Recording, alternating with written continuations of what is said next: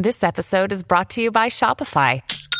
Forget the frustration of picking commerce platforms when you switch your business to Shopify, the global commerce platform that supercharges your selling wherever you sell. With Shopify, you'll harness the same intuitive features, trusted apps, and powerful analytics used by the world's leading brands. Sign up today for your $1 per month trial period at shopify.com/tech, all lowercase. That's shopify.com/tech.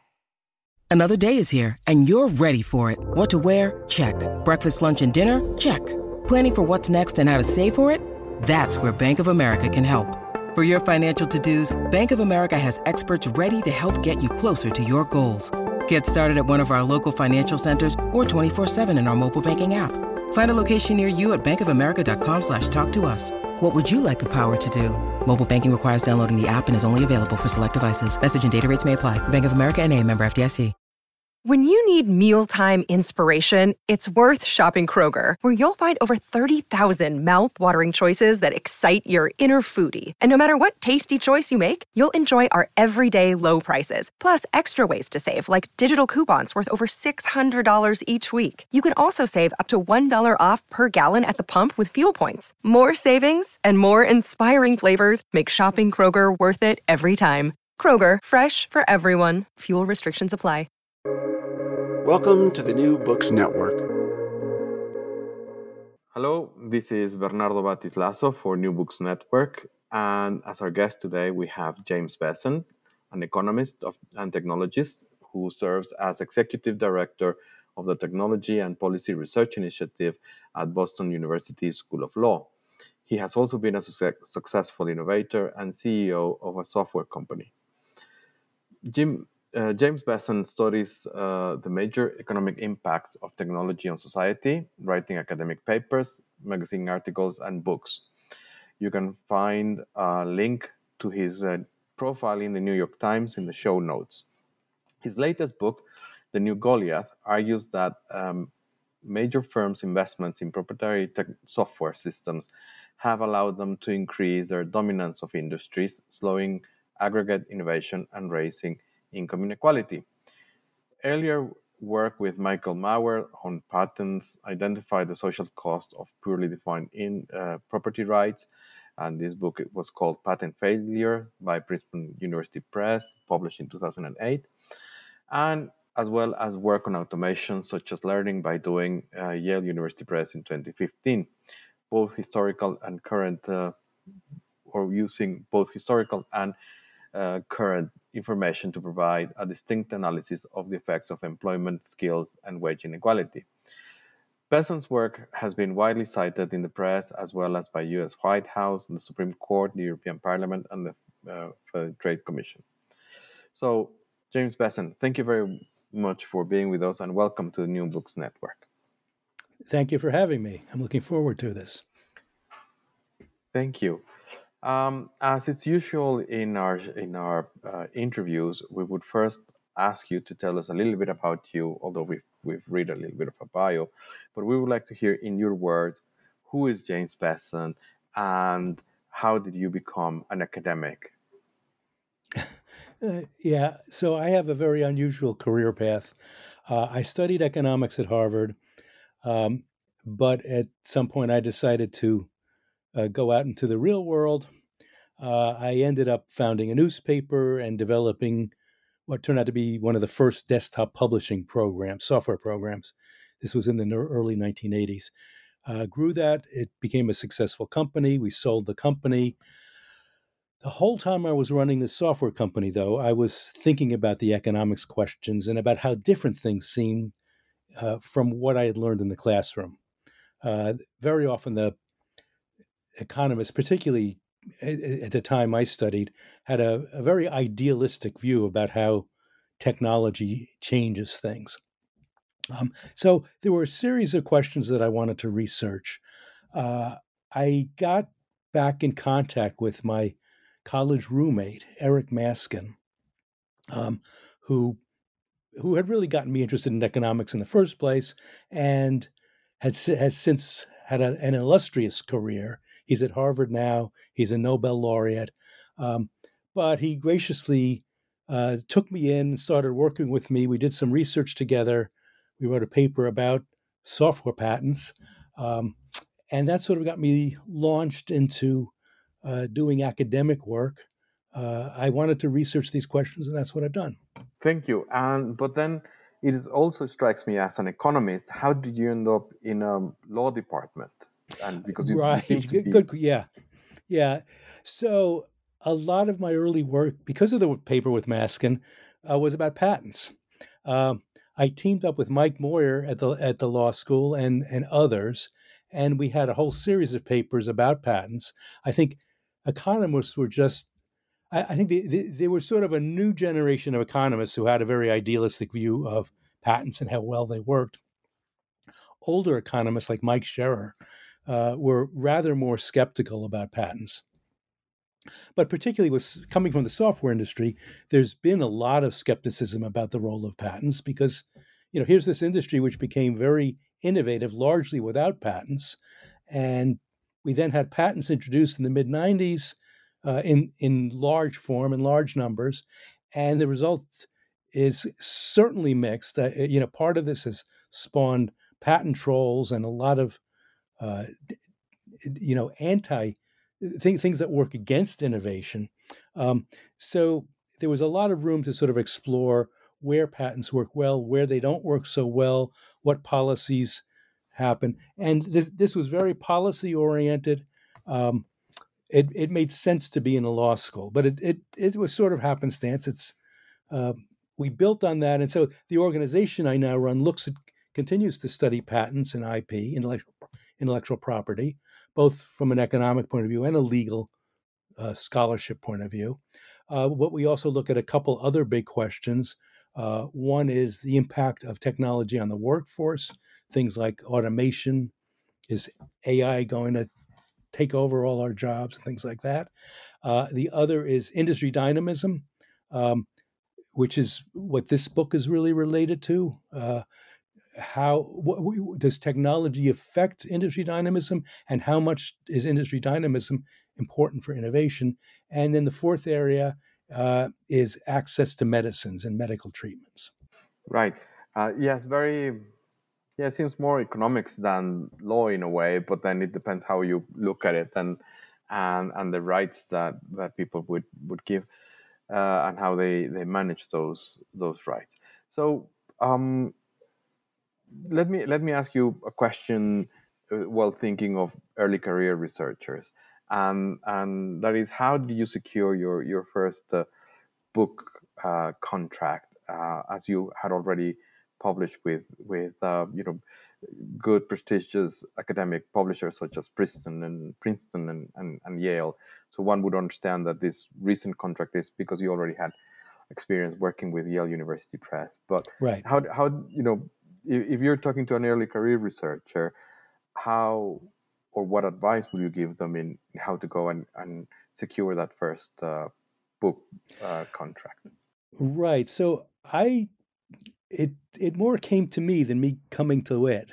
I think the key thing was probably I had been publishing a number of working papers that seemed to be of interest. There was a lot of controversy about patents at the time, and it caught the attention of Tim Sullivan, who was an editor at Princeton.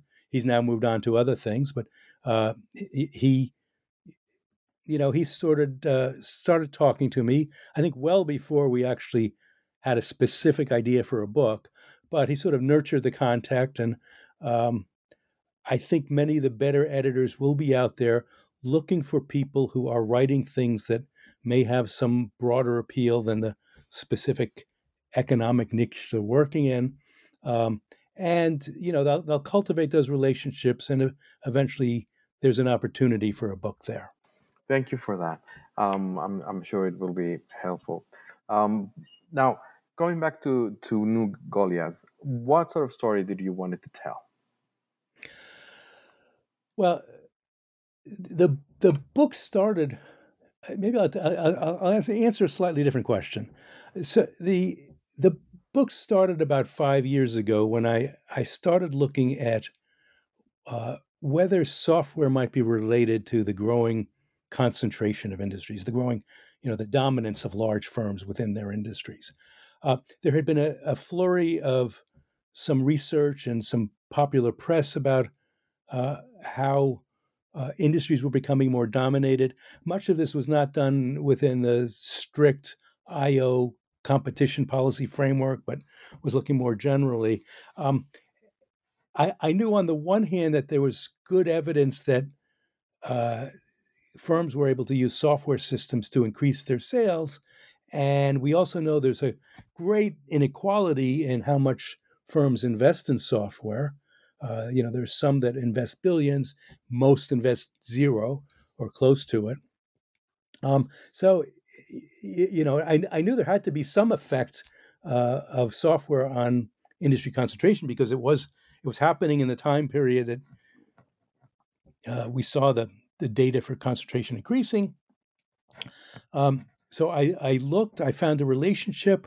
I used some instrumental variables, and the relationship seemed to be A, plausibly causal, and B, it was of a magnitude large enough to explain much, if not most, of the growth in industry dominance. So this started me thinking, and it brought up something that I've been aware of since my years in business, which when we were doing desktop publishing systems for large retailers or catalogs, it was very clear that these firms, even back in the 80s, were using data to try to target what they were selling to different people. We built a system for the A&P supermarket chain, which allowed them to tailor the circular ads for different neighborhoods, so that they would have different things on sale in one neighborhood of Atlanta and then from another neighborhood. And there were maybe 24 or so different circulars going on, all targeting the ads and the special sale items. So I wrote about that at the time in the Harvard Business Review. It was a pretty interesting development.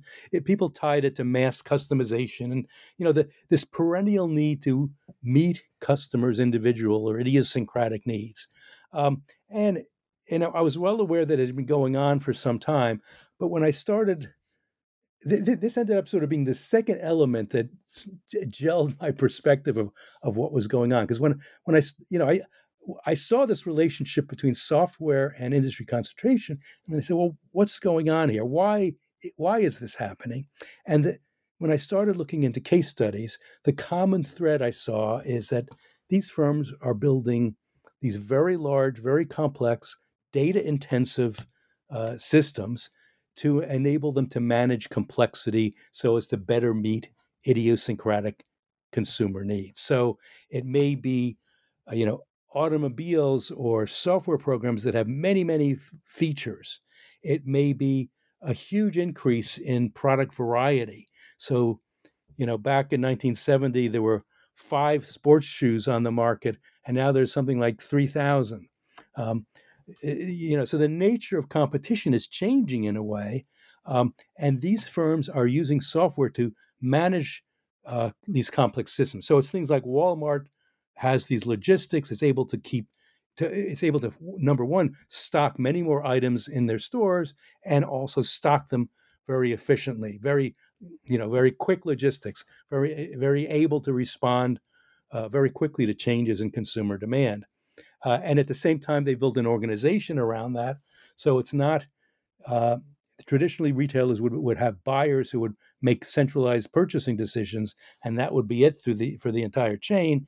Here, they open things up so that store managers or even their suppliers could initiate reorders of goods that we're selling rapidly to keep things well stocked on the shelves that were hot items. And so you have firms selling more variety, different variety, more features, and all of this becomes very complex, but software is very good at managing complexity.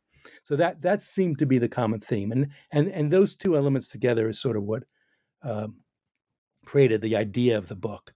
So I followed a line of research. We're still following that line of research. I think there's a lot more fertile ground to explore here, but that's sort of the genesis. Exactly. And one of the things that I found very interesting in the book is how you also make this effort to make people think it's not only about software on the supply side and diminishing cost, but on the demand side and what impact that has. And when you were talking about it just now, it reminded me um, of an effect or part of the effect that this has that I'm not sure if you mentioned it, which is that it makes search costs for consumers much more expensive, and that's a big issue, especially well for a number of industries, but certainly for financial services, which is my kind of more where I'm inclined, because then regulators which are thinking that consumers are going to be able to go and search for the best alternative lose those incentives. Searching for when you have 500 mortgage contracts, it's impossible for an individual to go and evaluate which is the best alternative for him, her, or their family unit, and it has very important implications not only for the individuals but also for regulation and who do they protect and how do they protect, because the reaction for the consumer, and that was something that when I did a little bit of work for the um, for the UK government some time ago, was that the consumer's reaction is, I'm going to choose whatever it's available, whatever I perceive to be the first option, because I know that I'm going to be saved. Eventually, the government is going to come in and save me, and so it creates all of these perverse incentives for this. But let me not unpack your story for you. No. Actually, I think that's a really interesting example, and I want to draw two other things out of it, if you don't mind. This is actually one of the areas that we're exploring a little more deeply now that the book is out. But one is the consumers may not even, you talk about the mortgages or whatever, they may not even understand what all these different features are in the mortgages. So it makes it even worse. But second, this introduces it's not only that search is costly, it's that there's search frictions, which changes the dynamics of competition, so that incumbents have an inherent advantage. If I have a mortgage from one company, it seems to have worked, I stick with it. Somebody may come along, an innovator with a much better idea, a much better risk profile for me, a much lower interest rate, and I'm not going to switch to them because I'm just too confused by the whole damn thing. So that's part of what goes on here. It slows things. It slows the growth of innovators down, and that was one of the findings I do talk about in the book. So I'm sorry I interrupted your question. No, it's okay. It's okay. It was coming back to that, but let's take just a slight step backwards and try to take your views in two or three important things that you do touch on, and one of them is your view on the so-called Solow paradox. And for those who are not familiar with it, is this statement by Robert Solow, who famously during his Nobel Prize speech said something along the lines that the computer age was everywhere except in the productivity statistics. So either the productivity statistics were wrong, or the computer age was not having the impact that everybody kind of saw, and that created a flurry of research and discussion around it. So how would this work that you're coming back with would address this apparent paradox? Right. So, I mean, I think the history of the Solow paradox is that shortly after he made that statement, productivity started going up. Productivity growth went up for a decade or so, and it was strongly tied to computers. But I think it may be helpful to sort of broaden the view. It wasn't just that this new game, the idea that these low-cost computers would boost productivity, but it was sort of they were going to democratize innovation. They made it possible for lots of small firms to buy a PC, personal computer, cheap software on it that was comparable to what the mainframes were running, and they could do tremendous things. So in my business, desktop publishing, we found all sorts of new publishers came along because they could now produce their pages much more cost effectively. And so you saw the number of weekly newspapers go up, and you saw the number of magazines go up for a while until the internet came along. And you saw this in a whole bunch of different areas where retail stores could get barcoding, and they actually, smaller chains tended to pioneer this technology rather than the big chains. They could actually have this technology at their fingertips. What's happened is the role of computers and the role of software has flipped things. So now with these large systems, it becomes almost impossible for a small retailer to compete against Walmart.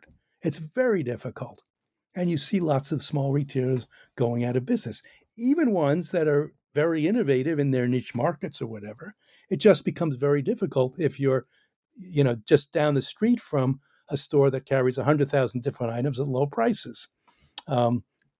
So it's, on the one hand, it's flipped things around in terms of making, software, rather than disrupting the incumbents, which it was doing early on, is now helping the incumbents suppress disruption. And that has impacts on productivity. So the key impact, I think everybody worries about the, sort of the entry of startups. And it turns out that we're creating just about as many startups today as we did 20 years ago. But the difference is the startups are growing much more slowly. And that slow growth is, in many industries, related to these dominant systems that make it difficult for smaller firms to grow. So researchers at the census have tied the slower growth of startups, innovative startups, as a key cause of the slowdown in productivity growth. So that's what's one of the key concerns of the book, is that when you have that happening, it's almost the reverse of the Solow paradox. Computers are everywhere, and they're having a negative effect on aggregate productivity growth. Some firms are doing very well with them, but most firms simply cannot access the technology, and that creates a big and important difference. Exactly, and in that response, you've basically defined what you understand by complexity in this context, and you have briefly explained, why disruptive innovation, in a way, is a myth, because we don't see any of that, and also addressed this, or provided an explanation, which is what is also driving the book, as this reduction in productivity in the U.S. economy. Now, would that be something that we would also expect to see in other countries, a reduction in productivity tied to this complexity in IT systems? So I believe the OECD researchers have found some similar patterns in other developed countries, but where digital technology has played a role in the increased dominance of the major firms, growing concentration. I'm not sure they've connected it to the productivity slowdown in the same way. There's a series of papers that John Halterwanger and co-authors using U.S. Census data that I have established that component very well. But I'm not aware of the same thing being established in European countries. There may be some research there that I don't know. Partly the question was driven not only, was driven because of you pointing to the use of technology, but at the same time, the US is a major producer of both hardware and software. Maybe not the manufacturing, which has gone to China, but it is the cradle of a number of these innovation and these uses that are then spread out.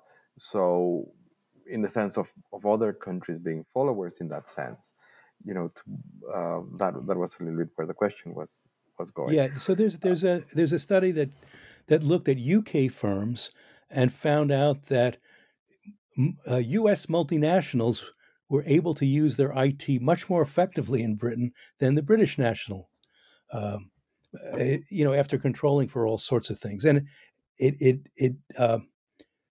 think they attribute it to U.S. management methods and sort of skills and understanding about IT, information technology. Okay. So the book is basically written in a very open language. For a wide audience, it's very easy to go through it. Nonetheless, there is an empirical base for it. So, would you like to tell us a little bit of what data did you use and how and why you chose this data? Okay. So the book really draws on a lot of different data and different sources. Some of it we did, but we're also drawing on the work of lots of other people, which I think either complement or contribute in important ways. So I wouldn't want to underemphasize that. We used a variety of data sources for various points in the book, but looking at using data from the U.S. Census, data from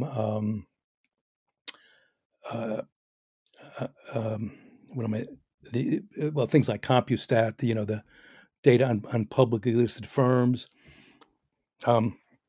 We have data on job advertisements. We're able to use that, help wanted ads, use that to identify important changes in demands for skills and pay. So it's really, a sort of a broad range of different data sources for various studies. And so there's a series, I don't know, a half dozen or so different papers, some published, some not. Some historical data even. I think we looked at at least exactly. Going back and I was to, actually sorry.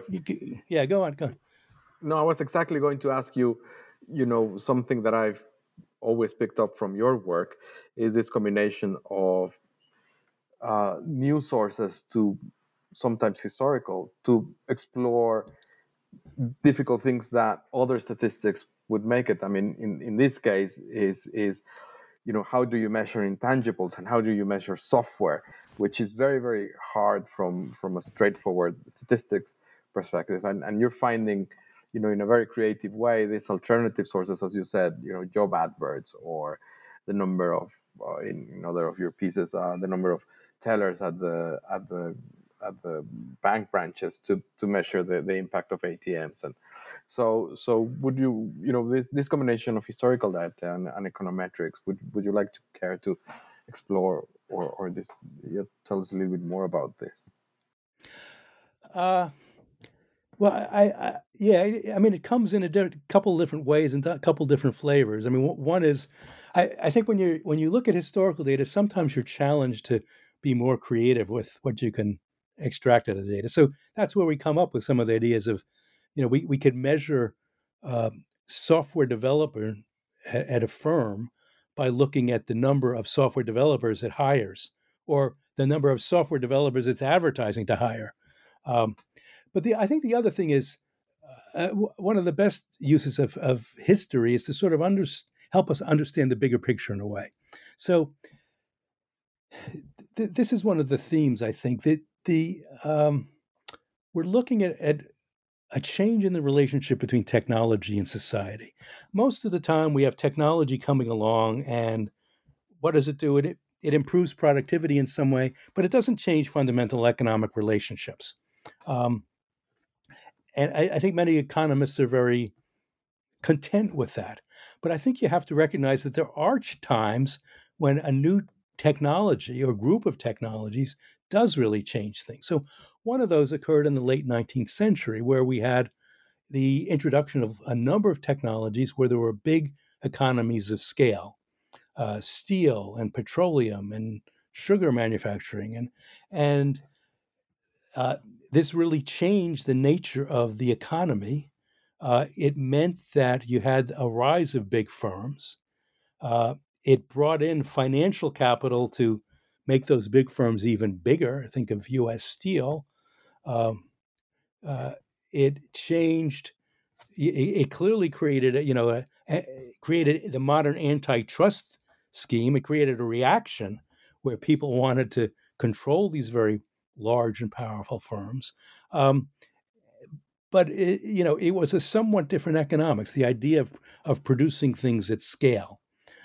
And I think we're seeing a similar change in the relationship, because now we're seeing these systems come along that are able to address heterogeneous consumer needs in a very different way. And like we were talking before, it changes the nature of competition. It changes the nature of how innovation gets done, about how innovation and new ideas spread through the economy.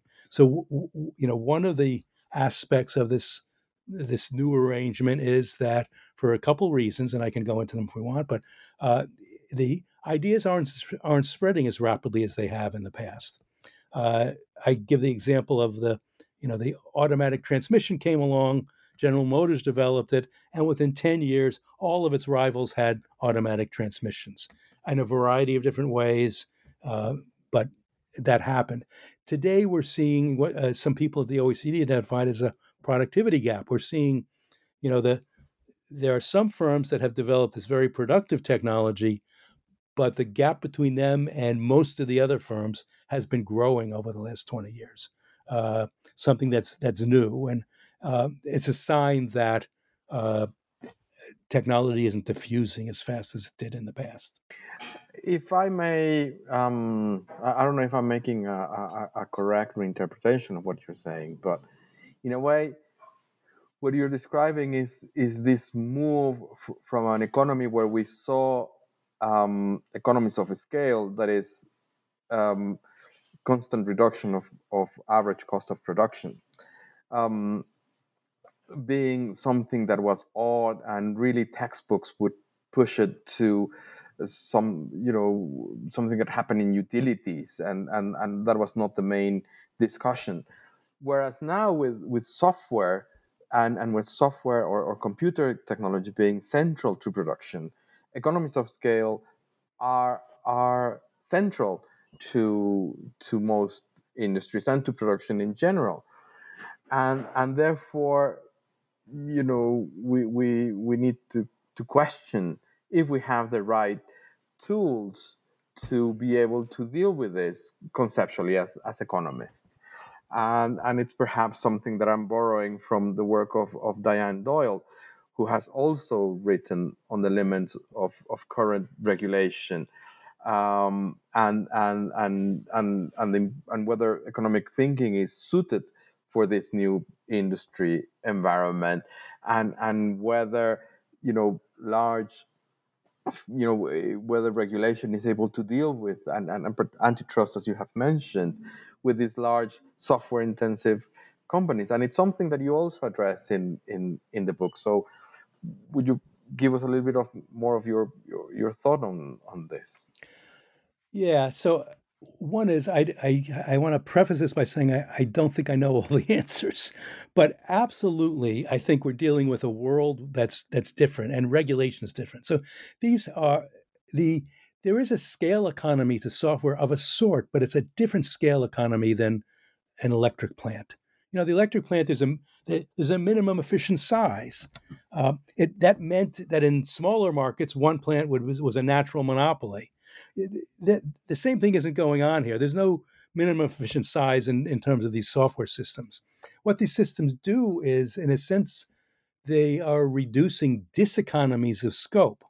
So it's a different problem from a regulatory perspective.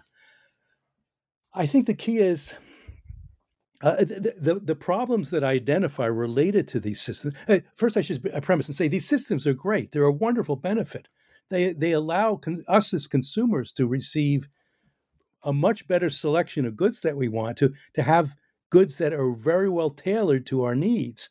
The difficulties arise because there's only a few companies that have this technology, and they become very dominant, and ideally, we want to see the technology spread.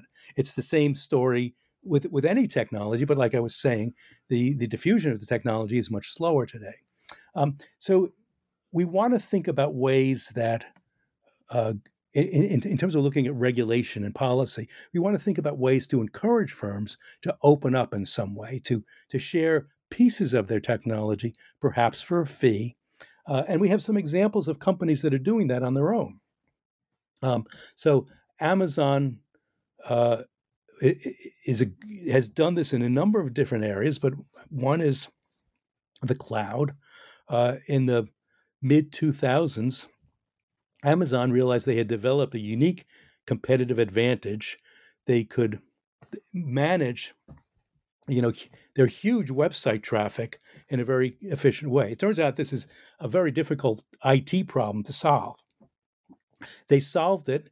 They had this tremendous advantage. And rather than keep it as a proprietary advantage, they unbundled it. They created Amazon Web Services, the first cloud, so that anybody could, for a fee, tap into their tremendous resources. And it could be a 2-person company, or it could be a 200,000 person company, or it could be a 2-person company that grows to a 200,000 person company. Is all very scalable, very adaptable. And it's, one, it means that there's tremendous competition now and in some of these areas and some markets that would otherwise not be there. 2, there's some studies showing that there are definite productivity effects for small firms using the cloud. And 3, it's been hugely profitable for Amazon. Of course, now Amazon has rivals. It's got, Microsoft's in there and Google's in there. But, they created the cloud industry by opening things up.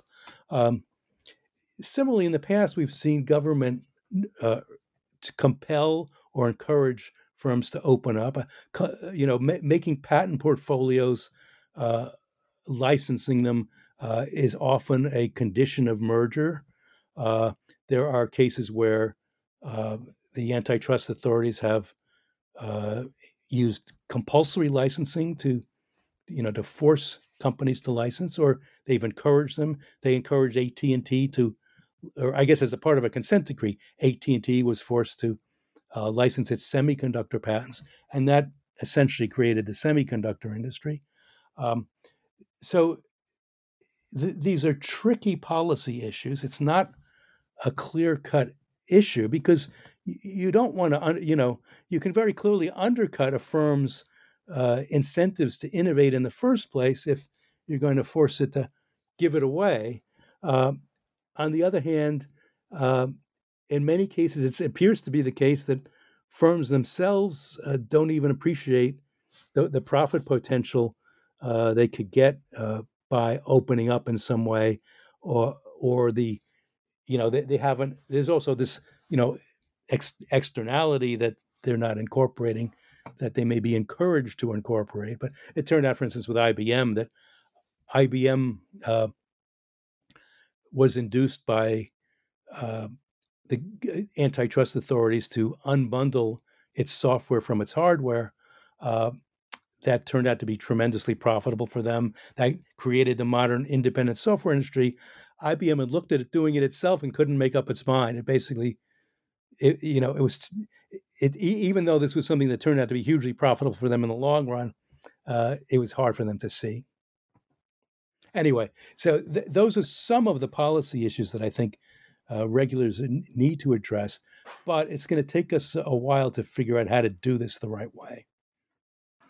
I think you've given them the answer to the next question, which is there's no clear or single solution for all industries in all countries in how to address this from an antitrust perspective. However, you've just given clear examples where antitrust does work and does bring things, moves things forward.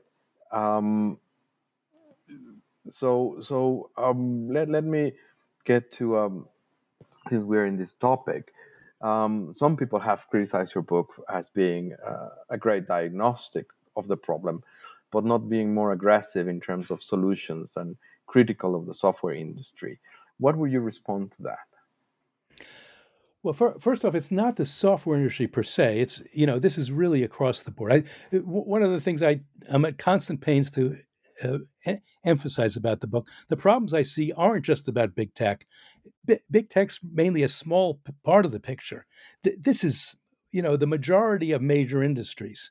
We're talking about retail. We're talking about banking. We're talking about insurance. We're talking about pharmacy benefit managers. So it's not just the software industry. But I would agree and say I don't have all the answers in terms of the right policy, but I have.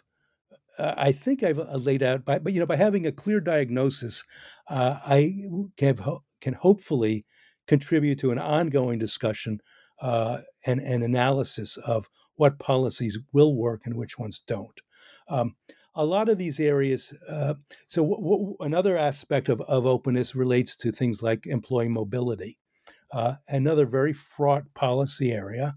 But there are things like non-compete agreements or trade secrecy, which are important and provide positive incentives to firms in some cases, but there's some evidence that the pendulum has swung too far in the other direction, and we're now preventing employees from changing jobs, where by doing so, they would help diffuse technical knowledge that really would be socially beneficial. Figuring out the right balance is tricky. So I don't have the answers. If I've done a good diagnosis, though, at least we're halfway towards understanding, what I think a difficult policy area. Thank you. So there's always things that are left out in when putting a paper or a book or research. So what would be the interesting nuggets that did not make the final draft, or themes that if you would have had the space, you would have included? Yeah, so it's not space that limited me. I think it was just how far the thinking had gone, and so there's some areas where we're now pushing further, or where the data analysis has gone. One of the things we're exploring, I mentioned earlier, is understanding how this sort of proliferation of product variety and product choices really affects the nature of interactions with consumers and consumer search, and what that means. That's one area we're further exploring. Another is, I think there's this great data out there from the census people about how the slowdown in the growth of innovative firms is responsible for a significant part of the aggregate slowdown in productivity growth.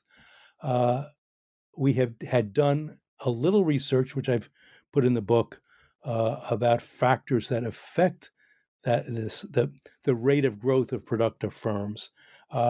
We're seeing a bunch more research coming along that's addressing that, and I think that's going to be one of the key questions going forward. Thanks. Well, James Besson, thank you very much for being with us at the New Books Network.